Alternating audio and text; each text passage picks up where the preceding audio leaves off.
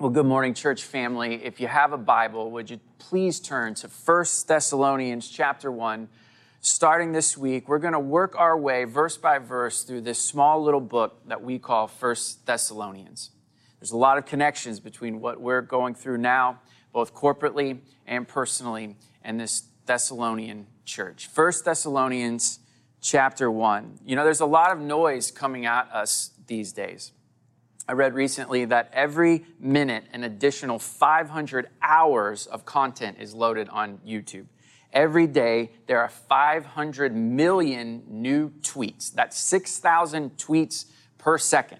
There are 100 million per day posts on Instagram, and every 20 minutes another million links are shared on Facebook. Lest we get too judgmental about all the noise coming at us, a lot of that noise is also coming from us. But we're going to see in the scripture today, there's one thing that should cut through the noise. There's one thing that should be louder than any other voice, any other information, any other thing in our lives. 1 Thessalonians chapter 1, we're going to start in verse 1.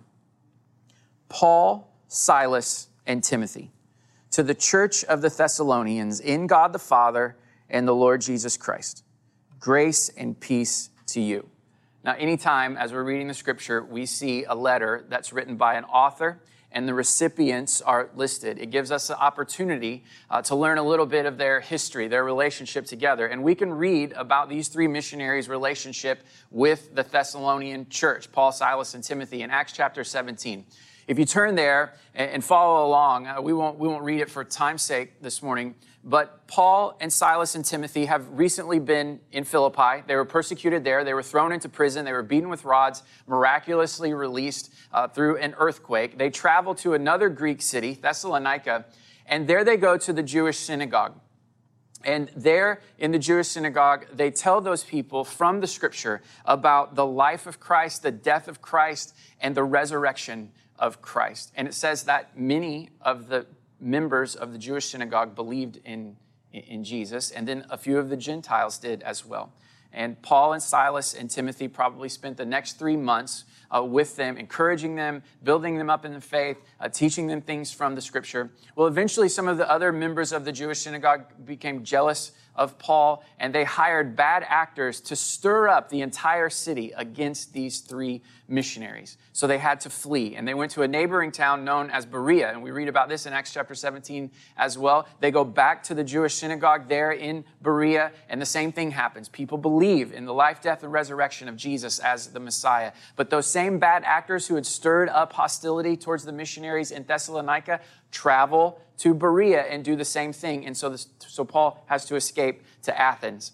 So you have these new Christians in Thessalonica. They've only been Christians for a few months. Paul and Timothy and Silas weren't able to stay with them as long as they would have normally liked to. And so Paul is concerned about their faith. And so he sends Timothy back to just get a report, to see how things are going. And Timothy brings back a good report. The Thessalonians are doing great. And so this is a letter that Paul wrote in response to that good report. Verse 2, we always thank God for all of you and continually mention you in our prayers.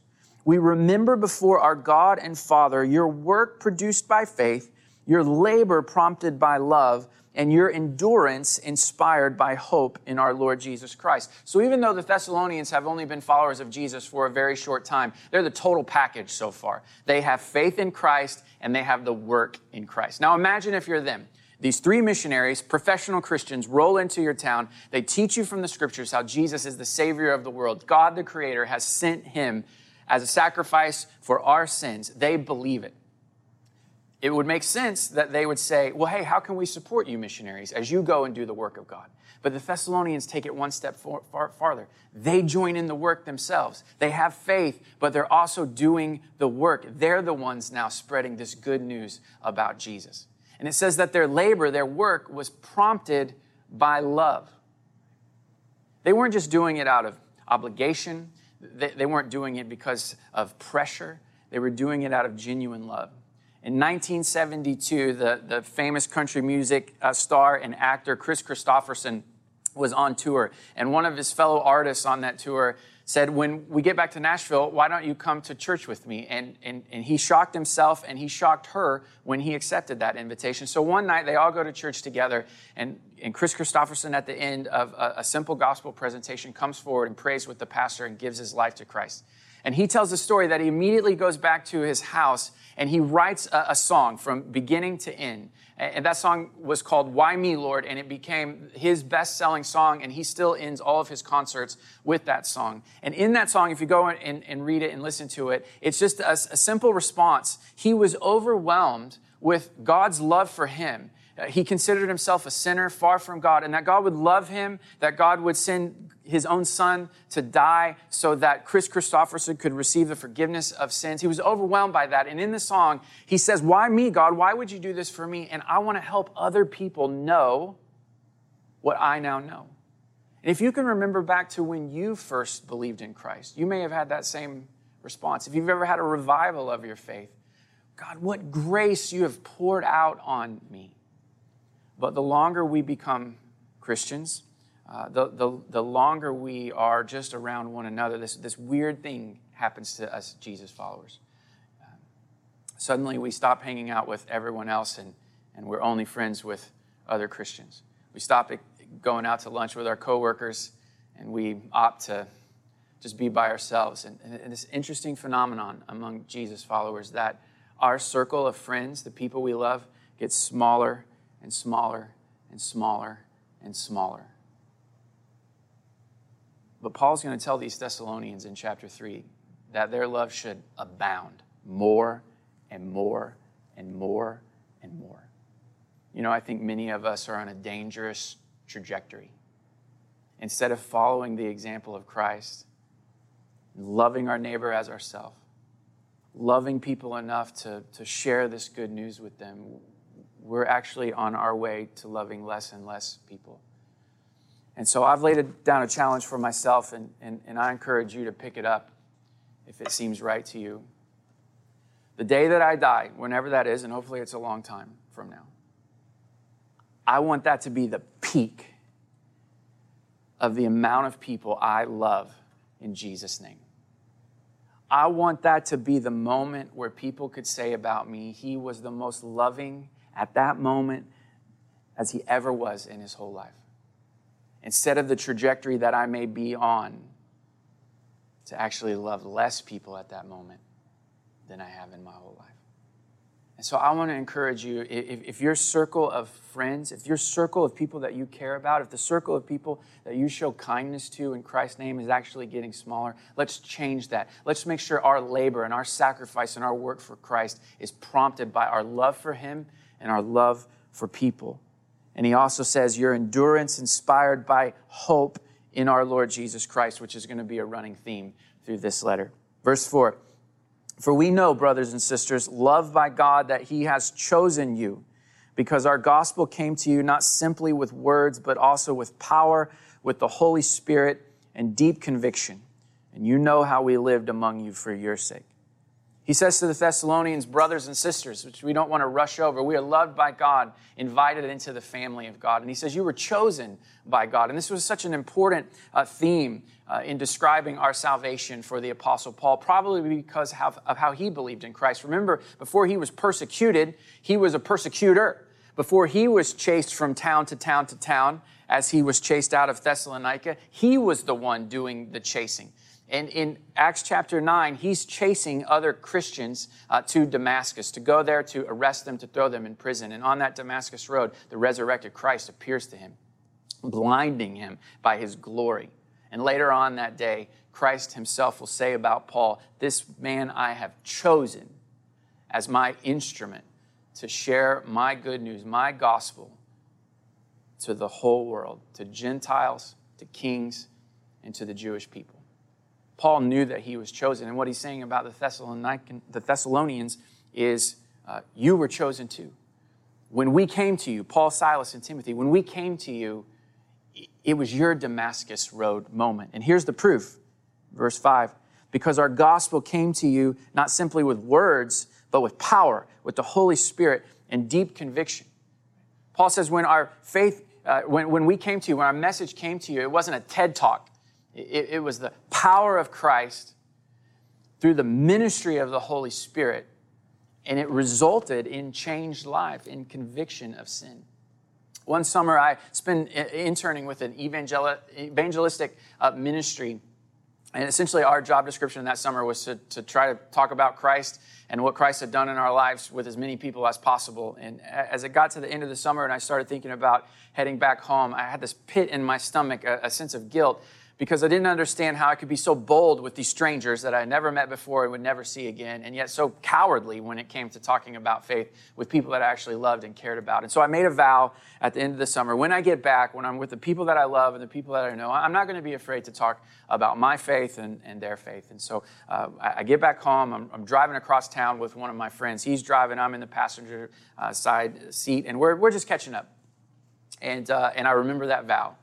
And so I say, hey, you know, I spent this summer doing this internship, and we've never talked about faith. We've been friends for a long time. So, what's your story? What's your deal? What do you believe about God and stuff? And so he shared a little bit. Long story short, he believed in God and essentially was trying to be a good enough person that God would accept him into heaven one day. And I was taught to ask this pretty confrontational question: if what you were believing weren't true, would you want to know? And so I asked him that, and he said, well, sure, yeah, I'd love to know. And so I just share with them a few simple scriptures. Romans chapter 3, verse 23, for all have sinned and fallen short of the glory of God. And Romans chapter 6, verse 23, for the wages of sin is death, but the gift of God is eternal life in Jesus Christ our Lord. We're accepted by God into eternal life, not because we are able to measure up, but because of what Christ has done for us. John chapter 14, verse 6, where Jesus says, I'm the way, the truth, and the life. No one gets to the Father in heaven except through me. Romans chapter 10, verse 9, if you confess with your mouth that Jesus is Lord and believe in your heart that God raised him from the dead, you'll be saved. So I asked him a few follow-up questions after sharing those simple scriptures, and just to make sure he understood what I was saying and the message was clear. The last question I asked him, still driving across town, would you right now want to confess Jesus as Lord? And he said, yeah. I could not have been more shocked, because we're not at church. We're driving in a car. I'm not a professional. I'm an intern. But when the message of Christ is proclaimed, it's proclaimed with the power of Christ through the ministry of the Holy Spirit, and it results in conviction to believe. Verse 6, you became imitators of us and of the Lord, for you welcomed the message in the midst of severe suffering with the joy given by the Holy Spirit. So now we can see what's happened to the Thessalonians since the Apostle Paul and Silas and Timothy have left. The persecution that was aimed at those three missionaries has now been aimed at the new Thessalonian Christians. And he says, even though this is happening and you're suffering, you have the joy of the Spirit of God living in you. And notice he says that they're imitating Christ. Now remember, Jesus was not the only teacher in first century Israel. In fact, there were lots of different rabbis, and those rabbis had disciples. And every rabbi had what would later on be called a yoke. It was a set of core teaching, the way that rabbi saw God and the way that they lived their lives. And so if you wanted to be a disciple, then you would look at all of the rabbis out there and you would say, I agree with this one. I like the way that they talk about God. I like the way that they view life. And so I'm going to go and I'm going to learn from them. And the point of being a disciple was to hear the teaching of your teacher and then do it, and to watch the way your teacher lived and then do that. That's why Jesus is so frustrated with the Pharisees, because the Pharisees often were saying the right thing, but their lives didn't match up. And so they were not good teachers for Israel. So the disciples of Jesus, they're listening to the words of Jesus and they're doing them. And then they're watching what Jesus does and they're practicing that. That's why Jesus sends out the 12 and then later on the 72 disciples, because they've watched him heal. They've watched him cast out demons. They have watched him teach. They have listened to that teaching. And now he sends them out to go and do it themselves. And Paul is commending the discipleship of the Thessalonians. This is what they are doing. They are imitators of Christ. We don't want to be confused this morning. That is what spiritual maturity is. Spiritual maturity isn't an increase in knowledge and length of time being a Christian. Spiritual maturity is that I am growing a little bit every day to be more Christ-like, to listen to the teaching of Christ and to do it, and to watch the life of Christ and to imitate him. But notice, it says that they weren't just imitating Christ, but also the missionaries. You became imitators of us and of the Lord. I'm no golfer, but I do know that there's a trick when you have a long putt and the cup is far away from you. Instead of aiming at the cup, you pick a halfway point in between you and the ball and the hole, and you aim at that halfway mark as a way of aiming at the cup. And this is essentially how God has set up the expansion of his kingdom. Right? He, Jesus, was not in person with the Thessalonians, but he was present with them through the Spirit of God living inside of them, and also through these three ambassadors, Paul, Silas, and Timothy. Christ has given us people to imitate as a way of imitating him. So the question is, who are you imitating? Because you are imitating somebody's faith. Even if that person has no faith, even if that person is apathetic towards faith, you are imitating someone. So who is it? Can I make a few recommendations to you? Who do you know who listens and obeys Christ the most? Not who knows the most, but who listens and obeys the most. Who do you want to pray like? Who talks about Christ more than Christianity? I know a lot of spiritual leaders who do a lot of talking about church activities, church business, church things, this church, that church, the church around the world. Who do you know that talks about Christ? Not Christ, it's Christianity. And who do you know who would be the most excited to see Jesus face to face? When that angelic trumpet sounds one day and Christ returns to earth to set up his forever kingdom, who do you know who's going to be the most excited? Imitate that person as a way of imitating Christ. Verse 7. And so you became a model to all believers in Macedonia and Achaia. The Lord's message rang out from you, not only in Macedonia and Achaia. Your faith in God has become known everywhere. This is why Christianity spread so fast in the beginning, because the Thessalonians are not only following someone, they have become a model to other people. Remember, when Jesus commissions the disciples in Matthew chapter 28, he says, I want you to go and make more disciples. And here's how you do it. You baptize people in the name of the Father, Son, and Holy Spirit, and you teach them to obey everything that I've commanded you. Right? Now, here's the crazy thing. The disciples still had so much to learn. In fact, some of them were doubting even at the moment that Christ is commissioning them. So you may think to yourself, well, I don't mind imitating someone else's faith. That makes sense about where I am spiritually, but I don't feel qualified that someone would imitate me. But even we'll see through the rest of this letter, the Thessalonians had so much more to learn. Whatever you are learning, however you are learning to obey Christ, make sure that you're able to pass that on to someone else. They became a model for the people in their region and through the whole world. And it says that the Lord's message rang out from them. As I mentioned, there's a lot of noise in the world. But what is the loudest sound coming out of you? When I was in high school, I was in the band, and during concert season, Christmas and in the spring, I was in the percussion section, and we were assigned different instruments. And so one song I might play the bass drum, another song I might play the snare drum. And my favorite instrument to be assigned were the chimes. So imagine a big pipe organ, the pipes of the pipe organ, and you shrink it down to 3 feet wide, 6 feet tall, and then they give you a hammer.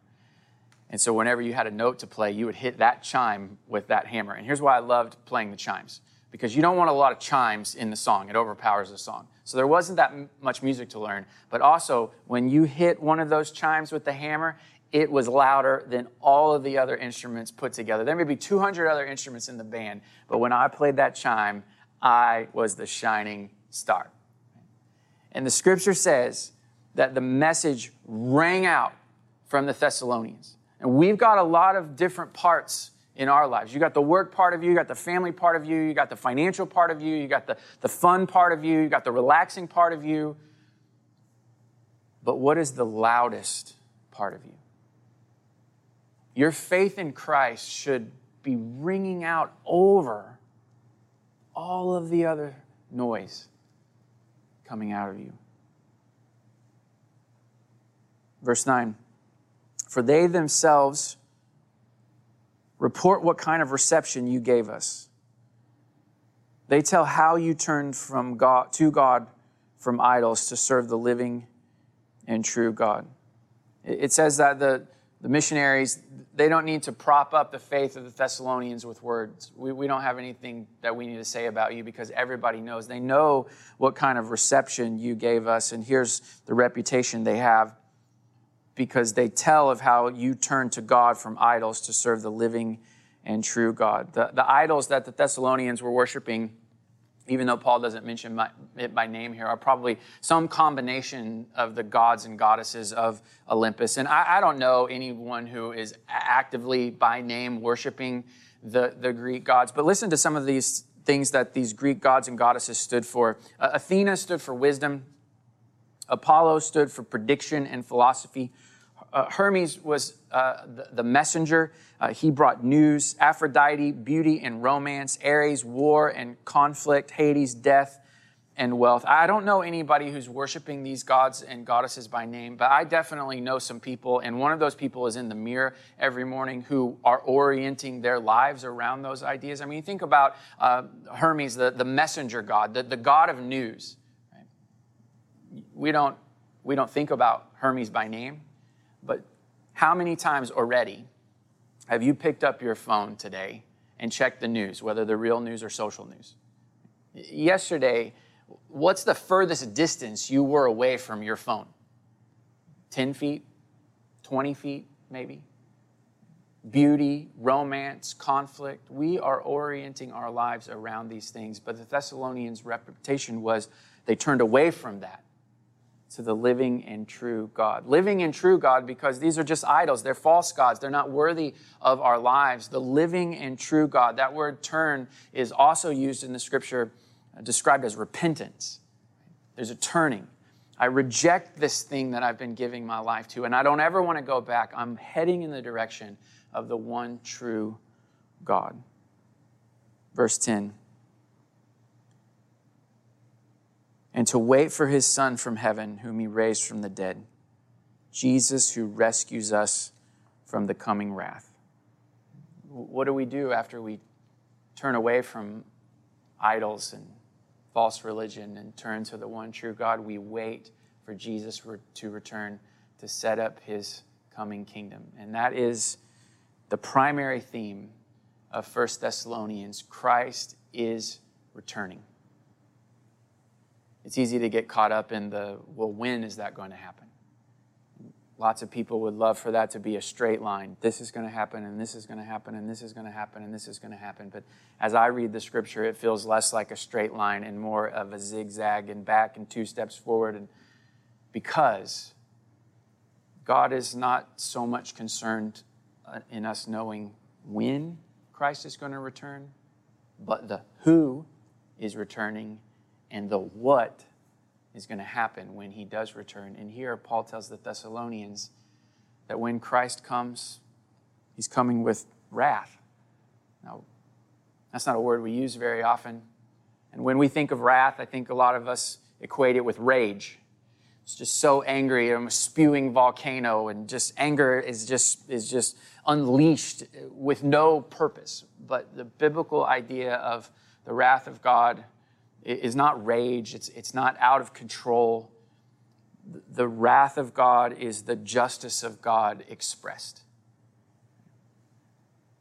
So when you see injustice in this world and you recognize other people who don't notice it, for all of the harm that's being done to you or to others, people may not see that, but make no mistake, God does. Christ does. And when he returns, he is returning with justice. And the two-tiered hope for the Thessalonians, because remember, they are experiencing injustice. The persecution aimed at the 3 missionaries has now been aimed at them. They are suffering. And so Paul encourages them with, God notices that. And Christ is returning, and Christ is going to make sure that there is justice done. That's tier 1, but tier 2 is, and also the good news, we get to be rescued. We get to be welcomed in to the family of God. We are not enemies of God. We are sons and daughters. Why? Because of Christ. Christ Jesus the Lord, the one we are imitating. Christ Jesus the Lord, the one we are helping others imitate. Christ Jesus the Lord, who is returning.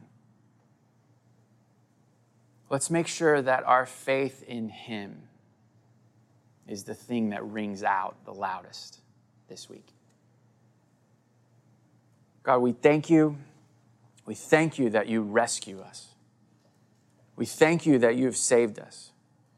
We thank you that you have sent ambassadors into our lives so that we might know this good news. And we pray you would help us. Would you help us to imitate Christ? Would you help us to become a model for other people? And Jesus, we wait for your return. We ask these prayers in your name. Amen.